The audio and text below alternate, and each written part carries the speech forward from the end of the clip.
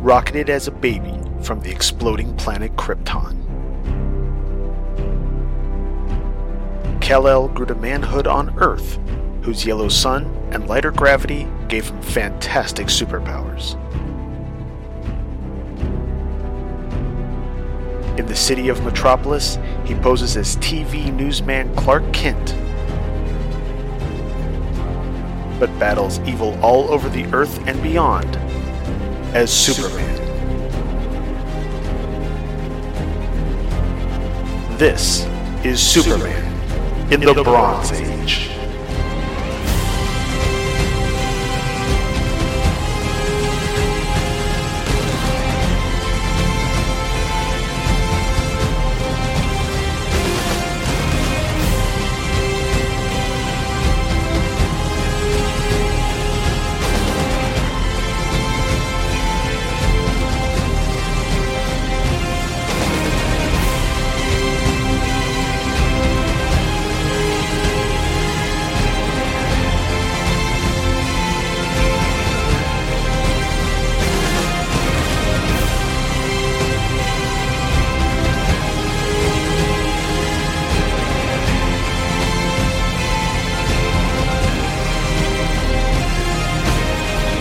Hello, and thank you for downloading episode 112 of Superman in the Bronze Age.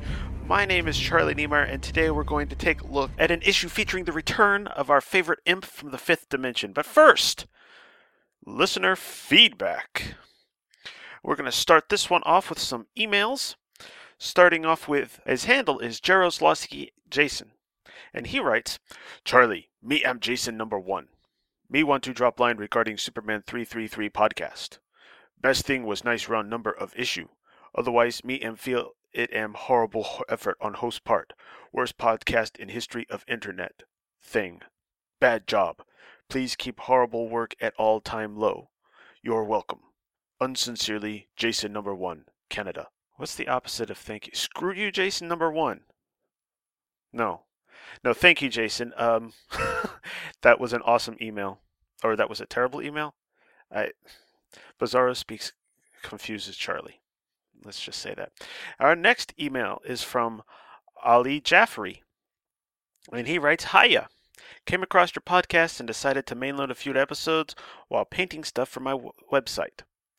I forgot which episode, but the one about Moosey and if he was ever in Superboy issues. I looked it up and turns out he was, but in issues that came out 2 years later. Keep up the great work, Ali. And he has a link to Comic Vine.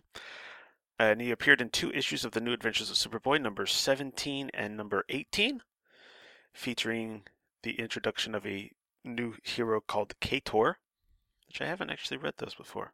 I want to say Russell mentioned these the other day, or the other episode with an email, but I don't remember.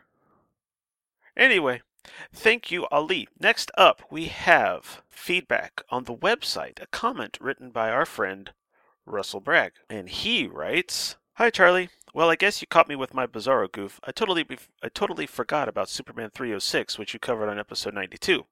I guess that was a lot of episodes ago, but I still should remember such things. I can't tell you how long I've had Superman 334, but it was an eBay purchase. I hope you have better luck locating those Superman movie trivia questions. No luck on my end. As for the art, I'm not seeing the bad that you see. I have mentioned on my own show, the DC Comics Presents show, that I don't have the eye for comic art that other podcasters seem to have. To me, it's either good or bad, and it looked good to me. I will agree with you about the skeleton costumes with the Smurf hats and the Opticus outfit. They were goofy looking. On to episode 112 and Superman 335. I believe my copy is still the one I bought off the stands. It's not in horrible shape, but I'll have to be careful with it. Look forward to listening. Russell. Well, thanks, Russell. I will be completely and perfectly honest with you. I haven't looked for those questions yet. It's been pretty busy around here, trying to get podcasts recorded and edited and baby stuff. And and then last week we had a tornado come through our little town and mess up some stuff and power outage, which makes recording a podcast really difficult without electricity. So it's been a heck of a week, and I haven't really had a chance, but thank you for looking. And the skeleton and Opticus outfits were terribly, terribly terrible. But wow, you bought 335 off the stands. That's pretty cool. It's a long time to hang on to that issue. If it's still in good shape, I tip my hat to you, friend. But that will do it for our feedback. So next up, here's a couple of promos, and then we will come back with our issue for the day. Superman of the Bronze Age will be back after these messages. It started as an idea, a flicker. Now with a simple voice email to the Superman of the Bronze Age podcast, that flicker has become a flame. Now, Russell, you're ready to start a podcast. Yep, you're ready to go. Yes, start it, and then we can email you. Whoa. And Russell has been, the most consistent emailer. I think it's time that he does start a show. DC Comics Presents. After Dave's done, and you're not covering every issue. So he could do all of them. I would highly recommend that, actually. That would be awesome. So there you go, Russell. Go for it. I can't wait to hear his reaction to this. Well, boys, here's your response. The DC Comics Presents show, hosted by me, Russell Bragg. On each episode, I will cover one issue of DC Comics Presents, in publishing order, until I reach the end of the series. I will also be covering all 4 annuals. Plus, I will be doing a character spotlight on each of Superman's guest stars, and we'll be going to the spinner rack to see what other comic books were available. Join me each episode of the DC Comics Presents show. Please go to the show's website at www.dccpshow.com for more information. That's DCCPSHOW. My name is Bob Fisher, and I host a podcast called Superman Forever Radio. In every episode, I'll take an aspect of this character's long history and talk about it, from 1938 to the present day. From the comics, TV shows, movies, cartoons, Superman has been part of my life for over 50 years, and if you'd like to know why, join me for each and every episode of Superman Forever Radio. So point your favorite podcatcher to Superman Forever Radio. That's Superman Forever Radio. SupermanForever.com.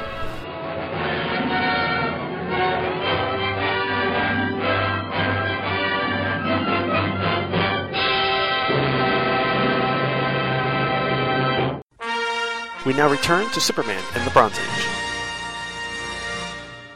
Alright, Superman number 335 had a cover date of May 1979 and an on-sale date of February 19th, 1979, with a cover price of just 40 cents. Mixyazpetlik, spelled backwards, is Trouble, was written by Marty Pasco, penciled by Kurt Swan, inked by Frank Chiaramonte, lettered by Ben Oda, colored by Adrian Roy, and edited by Julie Schwartz. It's Valentine's Day in Metropolis, and Lois and Superman are bringing an end to their Valentine's date when the subject comes up about them not being able to marry.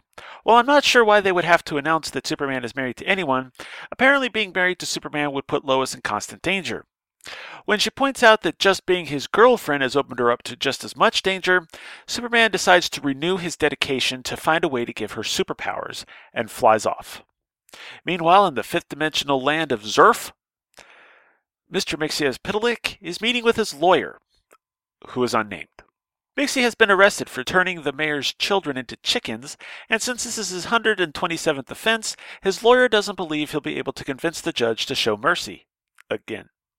But Mixie is supposed to be getting married tomorrow, so this could be a problem for him. When the trial begins, Mixie's lawyer is unable to sway the judge, as predicted, so Mixie is exiled to the third dimension until he atones for his misdeeds, and, unknown to our favorite little imp, the judge has put a spell on him so that even saying his name backwards won't return him to the land of Zerf. Meanwhile, at his Arctic Fortress of Solitude, Superman has captured a lizard-like creature from a red sun solar system. Since the creature now has superpowers on Earth, Superman believes that a serum made of the creature's venom, collected from its teeth, may give superpowers to a human. And by teeth, I mean fangs. But as Superman is collecting the venom, one of the fortress monitor alarms goes off, which stuns the creature, causing it to chomp down on Superman's hand. But Superman has no time to find out what the effects of the bite are, as the alarm indicates a fire in the city of Metropolis. Speaking of Metropolis, Mxyzptlk arrives in the sky over the city and quickly finds out that he can't get home the usual way, which means that if he wants to get home, he's gonna need Superman, much to his chagrin. But Superman is a little busy right now, as he's just arrived in Metropolis to handle the fire at the International Toy Makers building, and ironically, Toyman is nowhere to be found. See, the building is 125 stories tall, and the fire is in the revolving restaurant on the roof, which is much too high for the conventional firefighting methods of the day. But the fact that the restaurant is shaped like a top gives Superman an idea. First, he connects the hoses of all the fire trucks that have responded to the fire into one large hose. Then he flies up to the evacuated restaurant and uses his cape to make it spin at an incredible speed, which you would think would cause all kinds of damage, but apparently doesn't. Then he flies back down, grabs the hoses, and flies back up, hitting the restaurant with water, and the speed of the top disperses the water out in all directions, creating a super sprinkler that quickly puts out the fire. With his job complete, Superman leaves the scene just as Mxyzptlk shows up and decides that he needs to get the hero's attention. Meanwhile, Superman arrives at WGBS, where he needs to at least put in an appearance as Clark long enough for him to make an excuse to get away so he can tend to the bite on his hand, which, much to his surprise, has now turned green and is growing scales. Shoving his hand in his pocket as he leaves the storeroom, Lois walks by and laughs at his love of storerooms. While this would normally annoy Clark, he uses this opportunity to use his heat vision on the strap of her purse, causing it to fall off her shoulder and spill its contents onto the floor. Moving quickly, Clark offers to clean it up for her and applies some of her pancake makeup to his hand at invisible super speed to at least make his hand look normal. Because it's comics, and apparently pancake makeup covers the scales. Meanwhile, outside, Mxyzptlk spots the WGBS newscopter and takes the fact that the helicopters are sometimes called egg beaters a little too literal, as he transforms the newscopter into a giant egg beater, with Lana and her pilot hanging on for dear life to the handle. Hearing Lana scream from inside the building, Lois goes to investigate, but Clark returns to the storeroom to change to Superman. But by now the mutation has spread to the point that all of his skin from the neck down is now green and scaly. By the time he flies outside, the mutation is stretched up to, well, basically his nose, covering his mouth and ears, cutting off his super hearing. Spotting the trouble with supervision, but wanting to keep his condition a secret, the Man of Tomorrow flies past Lana and the pilot fast enough to drag them along in his wake, then takes them to a nearby roof and creates a tornado updraft to allow them to land safely. When he confronts Mxyzptlk, Mixie explains his predicament, then produces a mirror to show Superman that he is now more lizard than man. Realizing that they could help each other, Superman offers to help Mixie if he will use his power to return him to normal. But Mixie doesn't trust him. Guess he didn't see the movie. I never lie. And wants to be sent back to Zerf before he will help Superman. Of course, Superman doesn't trust Mixie, so they're at a deadlock. To force Superman's hand, Mxyzptlk turns the WGBS building into a literal building made of newspapers, explaining that he preferred it when it was the Daily Planet building. With all the walls now made of flimsy newspaper, it begins to collapse, so Superman uses the same trick he used to save Lana and to save all of the employees inside the building. But by now, Superman is upset. After all, Mixie's prank may have killed Lois, causing him to threaten Mixie's life. Then Superman checks on Zerf with the supervision and sees Mixie's fiancée about to be hit by a car. But with his powers failing, he can't go help her. With that, Mxyzptlk quickly returns Superman back to normal, at which point Superman reveals that he lied, as his supervision had already stopped working by that point. I guess he didn't see the movie either. I never lie. Anyway, having done his good deed, Mxyzptlk disappears back to Zerf, which means that everything reverts to the way it was before, except for Superman, who is still back to his normal super self for some strange reason. Probably thanks to plot. Flash forward a bit, and Superman has related most of the story to Lois, feeling sorry that he can't give Lois superpowers, and is a little gun-shy to try again anytime soon, which she appears to be fine with. Meanwhile, in Zerf, we see that Mxyzptlk made it back in time for his wedding. But after the ceremony ends, his new wife, who knows how much her husband loves a good joke, reveals that she had magically made herself beautiful, but in reality, she's really quite ugly, and since they're now hitched, she can now show him her true self. Mixie isn't too happy about it, but the judge, who for some reason has been invited to the wedding, considers the joke to be a veritable work of art. Let's go to notes. First off, looking at the cover, it's an actual kind of cool cover. We've got some mystery to it. We've got the Daily Planet building in the background. It has been, well, obviously changed to a building made of newspapers, just right out of the story. Mixie's on the cover saying, "Look, Superman, I turned the Daily Planet into a real newspaper building, so imagine what my powers can do to you." And he hits Superman. Of course, thanks to Superman's billowing cape and his shoulder, we don't see what it does to Superman. And it said, the cover copy says, "Mr. Mxyzptlk, the mad magic maker from the fifth dimension, does the last thing you would expect in his running feud with Superman." And this is kind of cool because, as they do with anytime notes or newspapers are anywhere, there's little jokes in some of the covers. There is one about a Surat flies to Israel. Let's see. Something about Pepsi. More express concern for the economy. Makes sense. Superman movie, a smash. So, there you go. Let's see. Now, unfortunately, all the mystery from the cover is given away when we go to the inside, or to the splash page, and Superman's fully formed into that lizard creature already. So, once again, the splash page ruins the mystery from the cover. Not a fan of that. All right. Now, like I mentioned last episode, Lois gets a new hairdo for this issue. This is going to stick around for a while. I can't really describe it. It's shorter. There's less hair, kind of. Yeah. I'm guessing it's a little more in keeping with the fashion of the day, which makes sense.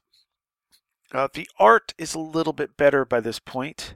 We don't quite have him looking as old as he did last issue, but Superman still has some quote-unquote age spots. Lois is again wearing her typical magenta outfit, and they start talking about marriage, blah, blah, blah. We go to Zerf, and we do get some weird-looking buildings. I mean, I don't know that they would look too crazy, but they definitely look like they come out of a cartoon. Mixie and his lawyer, they're wearing hats. That's cool. And the way Swan draws the Mixie's bride is actually really nice. She looks pretty. Page 5, we go to the fortress. This is one of my favorite images. I love the way that Curt Swan draws Superman's cape here. It's long, but not too long. You know what I'm saying? It's not long like, I don't know, the Man of Steel movie or Lois and Clark, but it's not short like when Wayne Boring or, anyone from the 50s would draw it and it was like barely down to his belt. It goes down to basically the top of his boots. I think that's a pretty good length. It's a little shorter than Byrne would do, but I think that's plenty long if you ask me. The effort that Superman actually does have to go through to take this creature's venom is interesting. He really has to pry the creature's mouth open. He's got his foot holding down the bottom jaw while he's lifting up the top jaw. So it makes perfect sense that, considering it's a red solar creature, a creature from a red solar system. Moving up into the firefighting area. I love this idea, and it's really cool, but I'm not sure, and it's possible, I don't know, I'm not an expert on physics, I don't know firefighting techniques, but it just makes me wonder if even with all those hoses put together, there would be enough pressure still in the fire hose going up that far to allow the water to do what Superman needs it to do. Also, I'm not sure that the gears and the mechanisms for that revolving restaurant would allow it to move so fast without falling off or something, but it doesn't really matter. Like we mentioned last episode, it's the Bronze Age. It's allowed to happen. I mean, this same issue has a magical imp from the fifth dimension. I can't complain too much. The top of page 8 has one of those kinds of scenes that I love so much from Curt Swan, where you get 5 different images in one small panel. 3 of them are Superman landing in the storeroom, One of them is Superman putting on Clark's outfit, and the last one is him as Clark finishing up putting on the outfit. I love those kinds of panels. Curt Swan does a very good job with them. Page 9, after Mixie actually says a magic word to turn the news chopper into an egg beater. Alaka-Wim-Wam. To my recollection, Mixie never had to use magic words before, and he never does after this when Martin or when Pasco isn't writing him. So I don't know if it was a Pasco thing or what. Obviously, he doesn't need to say it. Maybe he's just saying it to show off. I don't know. But we can tell enough from this image that Lana's hairstyle has also changed. Let's see. We also see that Superman is mutating even more. It's very fortunate because one panel, other than though he's had to put the makeup on one of his hands, he looks fine. The very next panel, he's all scaly again. Even the hand that was covered in makeup, apparently that's all turned green and scaly again. The one thing I do want to comment, though, on the art in this issue is Curt Swan does a very good job of slowly making the mutation take over Superman. It's a little dicier at the beginning, but we slowly see it cover his face. And as Superman talks to Mixie later on, we see Superman's face turn more and more into that monster, while his hairline while the amount of hair on his head continues to decrease. It's subtle, but it's really cool. Unfortunately, when we see the Daily Planet turn into a newspaper building inside the comic, they don't put enough detail to show us any actual words on the headlines, which is unfortunate. But at least we had a couple of gags on the cover. Let's see. So Superman goes into his "I hate Mixie, I want to kill him" rant. Obviously, this is fake, especially when he tells you that he's got that code against killing. But it works enough for Mixie to say, "Hey, okay, I'll fix this." But we do see Lois laying on the ground. Everyone else is being recovered. You can see in the background people are checking on other people. Looks like someone else may be hurt. There's comforting going on. Jimmy's running to Lois's side. But yeah, some of these images on page 15. Superman, of course, it helps that he's an alien creature, but some of the art on this, it's kind of scary. The look on his face, it's awesome. And the look on Mixie's face, he's definitely scared. The problem I have with this story, after Mixie returns to the fifth dimension in Zerf, everything back in Metropolis reverts to normal. The newspaper building's back to being the normal WGBS building. Technically and theoretically, Superman should be back to being a mutated monster, but for convenience of plot, it didn't happen. Also, Mixie's wife not only made herself beautiful, but made her more tall.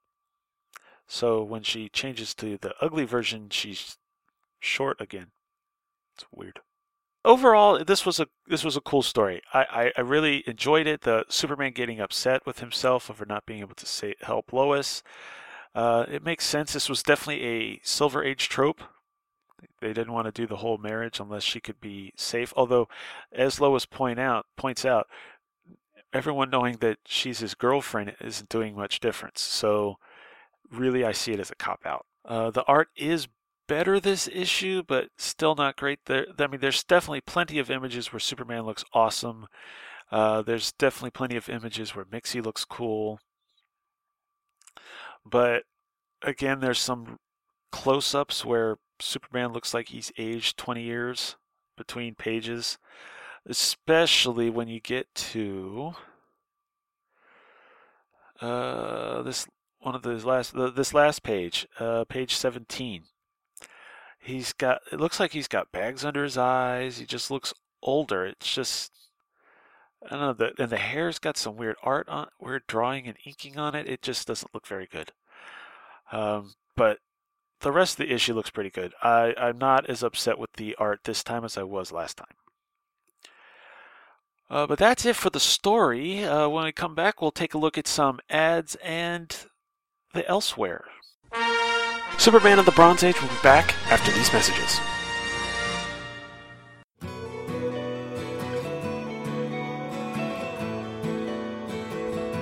Tangent, an abrupt change of course. Tangent, to go off suddenly in another direction or on a different line of thought.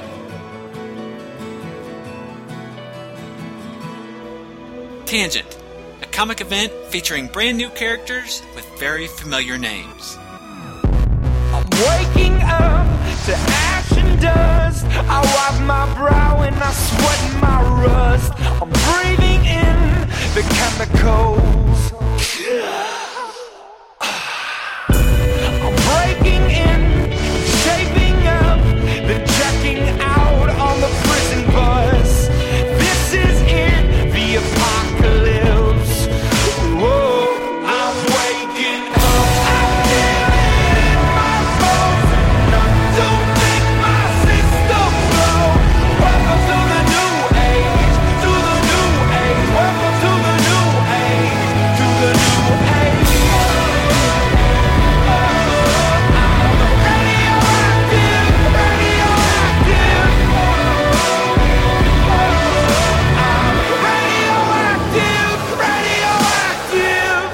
Parallel Lines, the DC Comics Tangent Universe podcast.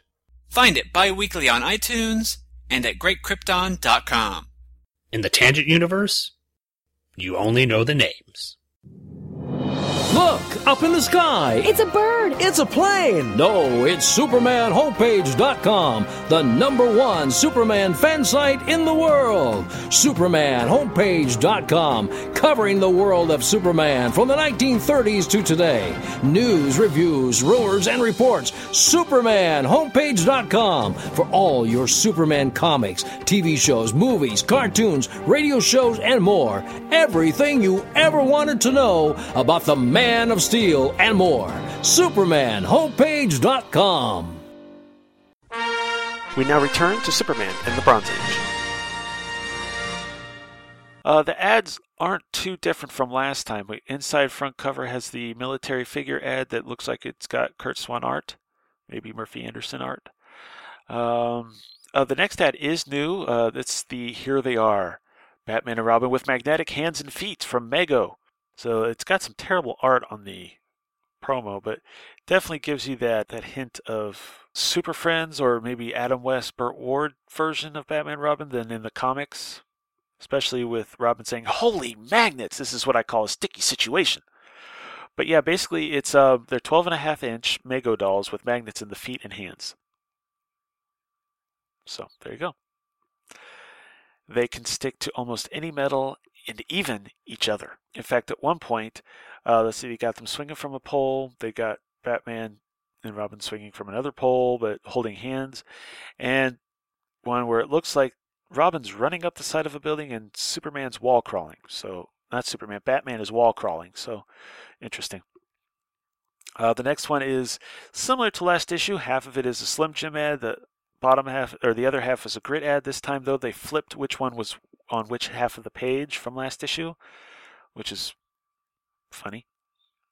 The Hostess ad, it's the same as last time, so I'm not going to try to act that out again. The next is a full ad page for Justice League of America, number 166, which has an awesome cover that appears to be, well, I'm not going to even guess. I'm thinking Andrew Giordano, but we'll find out when we get inside or get to the elsewhere part. This is the greatest comic book with the largest cast of superhero people ever conceived. Superheroes and heroines join forces to wage war against crime and villainy. The cast includes Superman, Wonder Woman, Batman, Green Lantern, Green Arrow, The Flash, Aquaman, Black Canary, Hawkman and Hawkgirl, The Atom, Elongated Man, Zatanna, and Red Tornado. It's really cool. It's the cover. It's a cover to issue 166. The statue of a I can't think of the creature. It's basically an eagle with it's like half eagle, half cat with like bat wings, but it's hitting the Justice Leaguers on the cover, which the Justice Leaguers on the cover are Green Lantern, Zatanna, Batman, Superman, and Wonder Woman, with beams hitting their heads. Apparently it's taking over their minds and bodies. Never read it, but maybe I can let you know a little bit more about it when we get to Elsewhere. But it's a cool cover. Next is a full-page ad for Fruit Stripe gum, both in assorted and bubblegum. And basically Fruit Stripe gum's using that horse character, and then you go through this cool maze that takes you, and it's also got a bunch of, it has questions, and leads from the start to a bunch of the gum. So there you go. Next is, remember a few issues ago where we had that Superman contest where you could win like a cape? Well, this time we have a Wonder Woman contest, and this would allow you to become a character in Wonder Woman's comic. All you have to do is write apparently some kind of an essay telling them what daring rescue you would like to see Wonder Woman perform on her CBS television series. And they have a lovely image of Linda Carter in black and white as Wonder Woman, looking pretty. And if you do that, you can win one of these fabulous prizes. The grand prize is an all-expense-paid Wonder Woman weekend in New York for the winner and a parent, chaperone, or guest. 3 days and 2 nights at the world-famous Drake Hotel, dinner at Sardi's and the Four Seasons, visits to New York's tourist attractions, and an afternoon at DC Comics where the winner will become part of an upcoming Wonder Woman story. Runners up. You ready for this? 25 will win Wonder Woman wrist watches. 50 will win Wonder Woman sleeping bags, and 100 will win Wonder Woman lunch boxes. Yeah. Now, that's not bad, but I think the Superman contest was a little bit better, but what do I know? Next is another full-page ad, the best comic books for your comic buck. 68 pages, no ads, all new dollar comics showcasing Superman Family, where Supergirl looks like she's beating up Superboy. Adventure Comics, and Unexpected. Next, the top half, it's 2 half-page ads. The top half is another ad for the world's greatest superheroes. We start off with a finger pointing to an image of Superman, saying, "This is the superhero loved by millions of people." And then another hand facing a bald man in a suit, saying, "This man is not one of them. He's Lex Luthor, and his latest deadliest scheme will terrorize all of Metropolis. How can Superman and his friends stop him? To find out, get in on the latest Superman saga in The World's Greatest Superheroes, appearing in America's leading newspapers." And this time, we get a strip of a daily strip from the World's Greatest Superheroes comic strip. But this time they colored it in for the ad page. And basically it's a cop chasing after a couple of criminals. The cop shoots his gun, but this beam that's being shot at the cop's feet pulls the bullet down as soon as it exits the gun, so it doesn't do anything. And the one gentleman rips off his toupee to say, "Did you see that?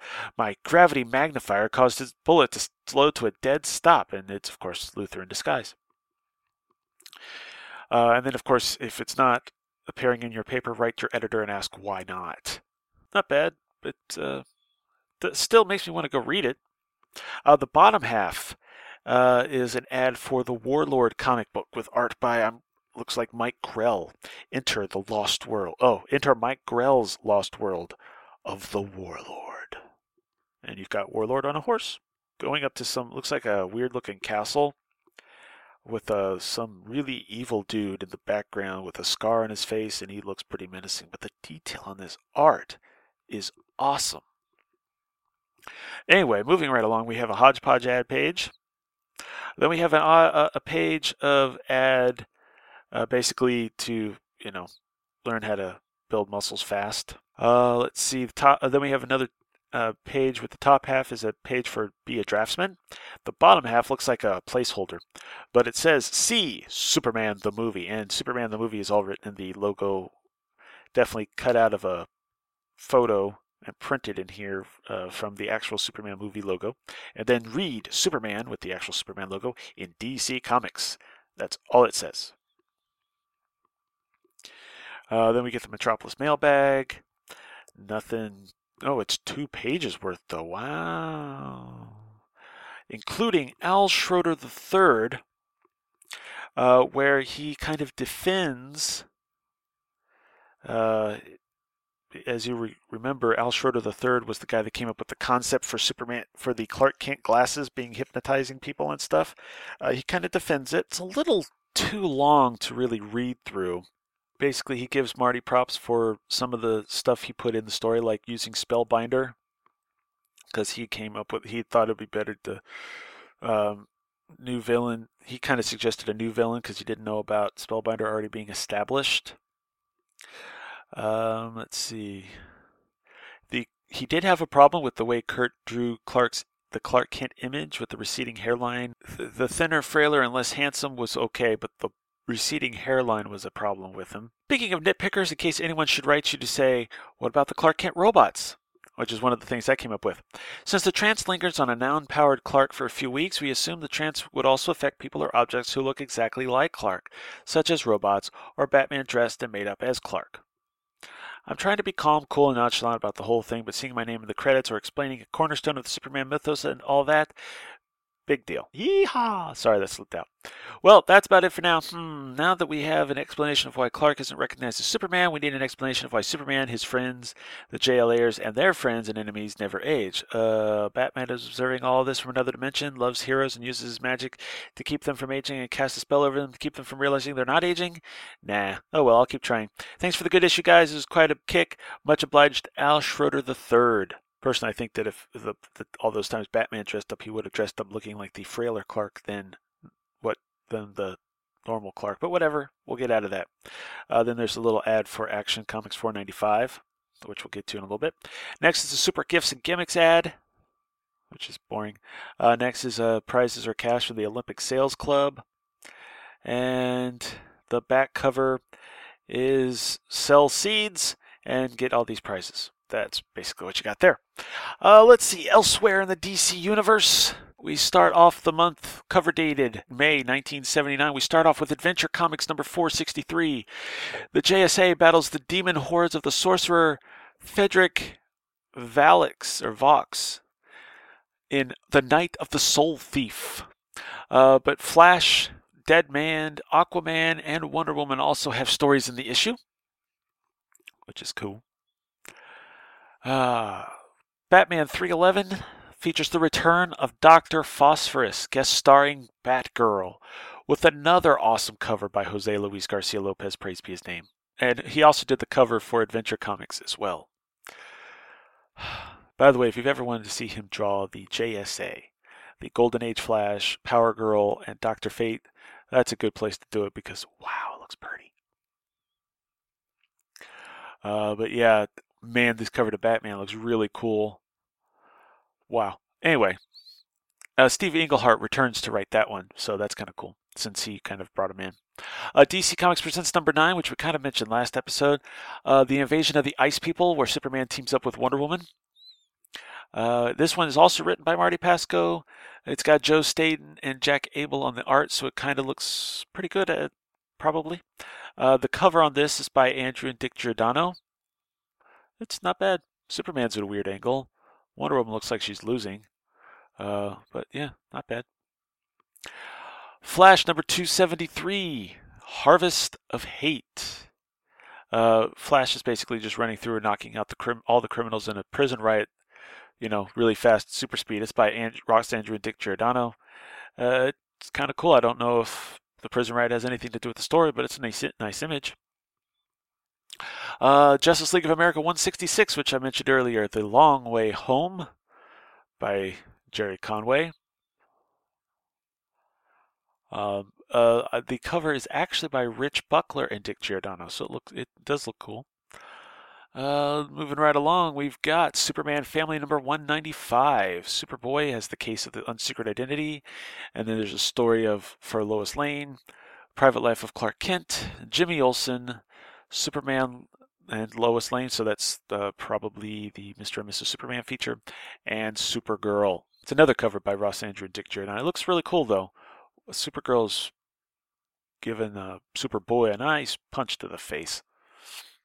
Action Comics number 495 has a Jose Luis Garcia Lopez, praise be his name, cover. Attack of the Ultimate Warrior. Looks like they're in Smallville, where Superman's having a death duel with, I guess, this Ultimate Warrior guy who actually looks like he's got this cool sword, but kind of copied his costume off of Hawkeye from the Avengers. From Krypton's past storms a warrior mightier than Superman. The death duel that began on another world when Clark Kent was Superboy comes to a blazing conclusion on Earth today. The cover is really cool. They're in front of the sign of saying "Welcome to Smallville, hometown of Superman." Clark is being attacked by this guy and getting hit by an energy sword that's burning the Clark clothes off of him to reveal the Superman costume underneath. It looks really cool. Brave and the Bold number 150, Today Gotham, Tomorrow the World, has Superman teaming up with it's supposed to be a surprise guest. The cover is pretty simple. It's just a Jim Aparo Batman with his cape flaring out, asking if you can discover who my co-star is in this special story. And basically it has, I'm guessing, the first several covers to The Brave and the Bold, at least with Batman in them. I could tell you it's revealed on this page by at Mike's Amazing World of DC Comics. I ain't going to do it, though. I will tell you that his guest is rather super, though. And one of the world's finest heroes you'll ever see. Let's see. Green Lantern 116, My Ring, My Enemy. The cover's actually kind of cool. It looks like Green Lantern's going to go charge up his ring, and as he does so, I don't know if it's supposed to be yellow, but some blasts come out of the lantern, which seems to literally be kind of ripping Hal Jordan apart. It does feature an appearance by Guy Gardner. Huh. It's a cool cover, though. Moving right along. Super Friends number 20 with the story written by Denny O'Neil. Interesting. Revenge of the Leafy Monsters, where it looks like the Super Friends are going up against killer trees. With Kurt Schaffenberger on art. It doesn't look like a bad cover, other than if thinking about the fact that they're killer trees. They don't have faces, at least, but yeah. Superman is being hurt by a tree. Come on.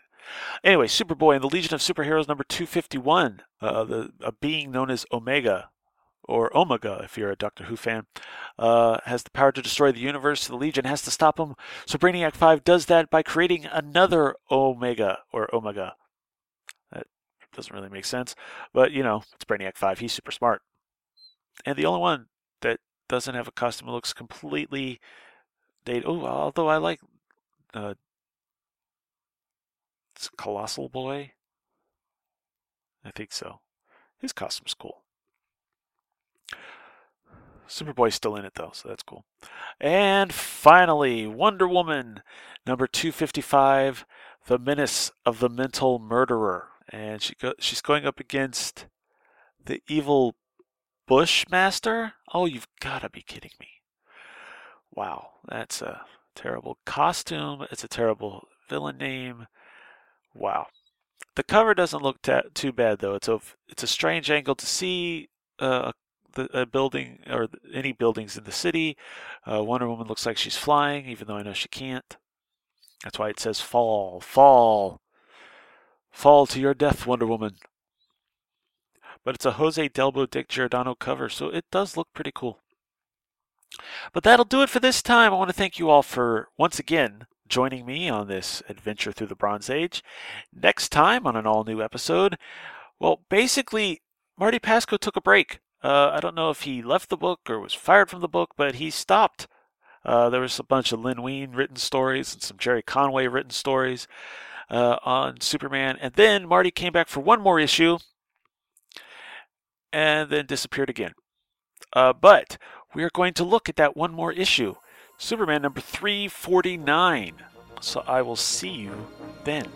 Thank you for listening to Superman in the Bronze Age, hosted by Charlie Niemeyer. Show notes can be found at www.supermaninthebronzeage.com, as well as links to the RSS and iTunes feeds and more. Also, we have a Facebook fan page where you'll get a little notice whenever a new episode is posted. Feel free to like us there. Want to comment on the episode you just heard? Email the show at superbronze1970@gmail.com. Superman in the Bronze Age is a proud member of both the Superman Podcast Network at www.supermanpodcastnetwork.com and the Comics Podcast Network at www.comicspodcasts.com. Make sure to check out both sites for more great podcasts. Superman was created by Jerry Siegel and Joe Shuster and is copyright DC Comics. Thank you again for listening, and God bless.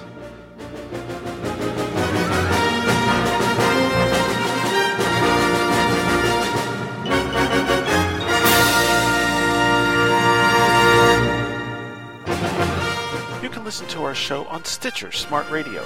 Stitcher allows you to listen to your favorite shows directly from your iPhone, Android phone, BlackBerry, or Palm phones, on demand and on the go. Don't have Stitcher? Download it for free today at Stitcher.com or in the app stores.